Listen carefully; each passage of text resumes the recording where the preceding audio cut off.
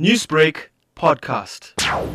Now, what we're seeing of late is that there's a whole lot of rivalry going on, and we're not sure exactly the details of exactly what transpired. But there's some sort of accusation that he's being targeted, his family is being targeted by rival gangs or whatever it is. But we don't see it only happening in the Chatsworth area or the Shallcross area. We see it happening across the province at the moment, wherein we've got children coming out of South Beach and children coming out of Chesterville claiming that the territory of schools in the trade of Xanax is their issue. We've seen last year in the Sydenham area where rival gangs were shooting at each other and killing each other, and then they started firing at police. So this is becoming a norm, and we're finding that there's an increase in gangsterism, so to speak. Drug dealing has always been an issue and a problem. However, when it increases to this level, then we see that it turns into gang violence, and that's a cause for concern for every single community activist or member of the community. The first similar incident that took place happened in the Shallcross area. Second incident with the related family members happens in Malvern. What is your concern that this alleged gang violence is going to continue spreading across KwaZulu-Natal? It's been a concern for us for a while. We've always known that drug dealing is becoming a problem.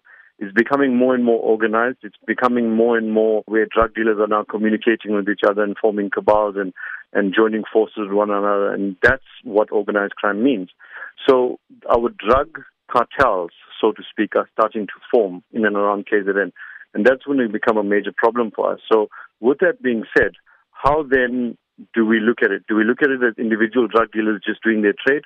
Or do we look at it from the perspective of them being organized, and it's quite hard to catch them from the SAPS perspective, I think, and that's why this continues.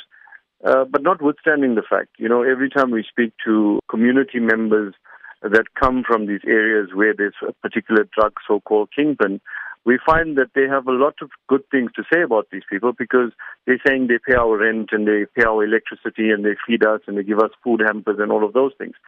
Now, we need to understand what's going on. That's the main thing for us in any scenario. For you and your team, as well as other CPFs in the community, what is needed to clamp down on alleged drug dealers and cartels to stop this kind of violence? Political will and a clear directive through SAPS to say that we are not going to allow drugs.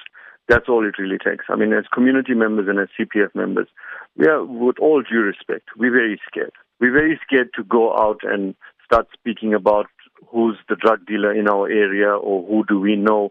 And even those discussions, who do we take it to? Do we take it to the local stations? Where do we take it to what level?